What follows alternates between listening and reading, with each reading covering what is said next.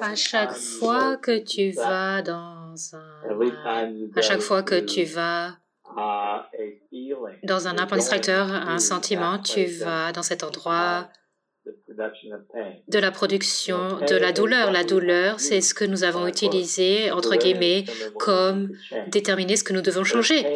Mais la douleur, c'est pas ce qui a besoin de changer, mais la douleur, c'est le choix de créer plus. Tu dois regarder ça comme la source de créer plus de changements dans le monde et plus de possibilités. Un monde différent. D'accord? Hey, Gary, c'est Simone.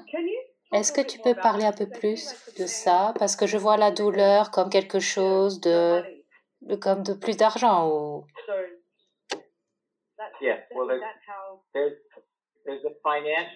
Il y a une douleur financière qui existe avec les gens qui n'ont pas d'argent. C'est douloureux d'être sans argent. C'est douloureux d'être avec trop d'argent.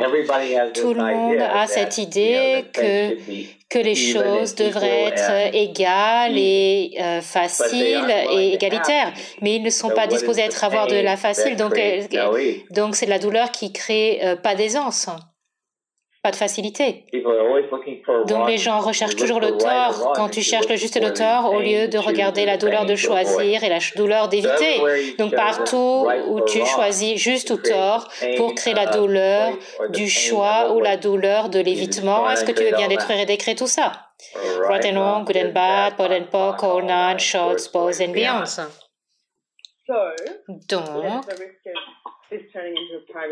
Donc, ça va se transformer en séance privée. Et donc, je parlais du contrôle ce matin et je voudrais vraiment changer ce truc de contrôle. Mais le contrôle ne crée que de la douleur pour moi. Donc, je pense que je peux pas changer, mais est-ce que ça peut fonctionner, ça? Oui. Plutôt que d'ouvrir les portes des anges et gloire et qu'on traverse ça tous les jours.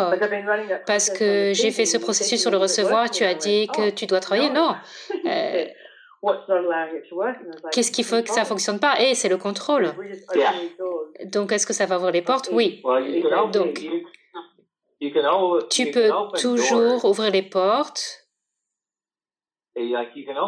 Tu peux continuer d'ouvrir une porte, mais à moins que tu ne fasses un choix.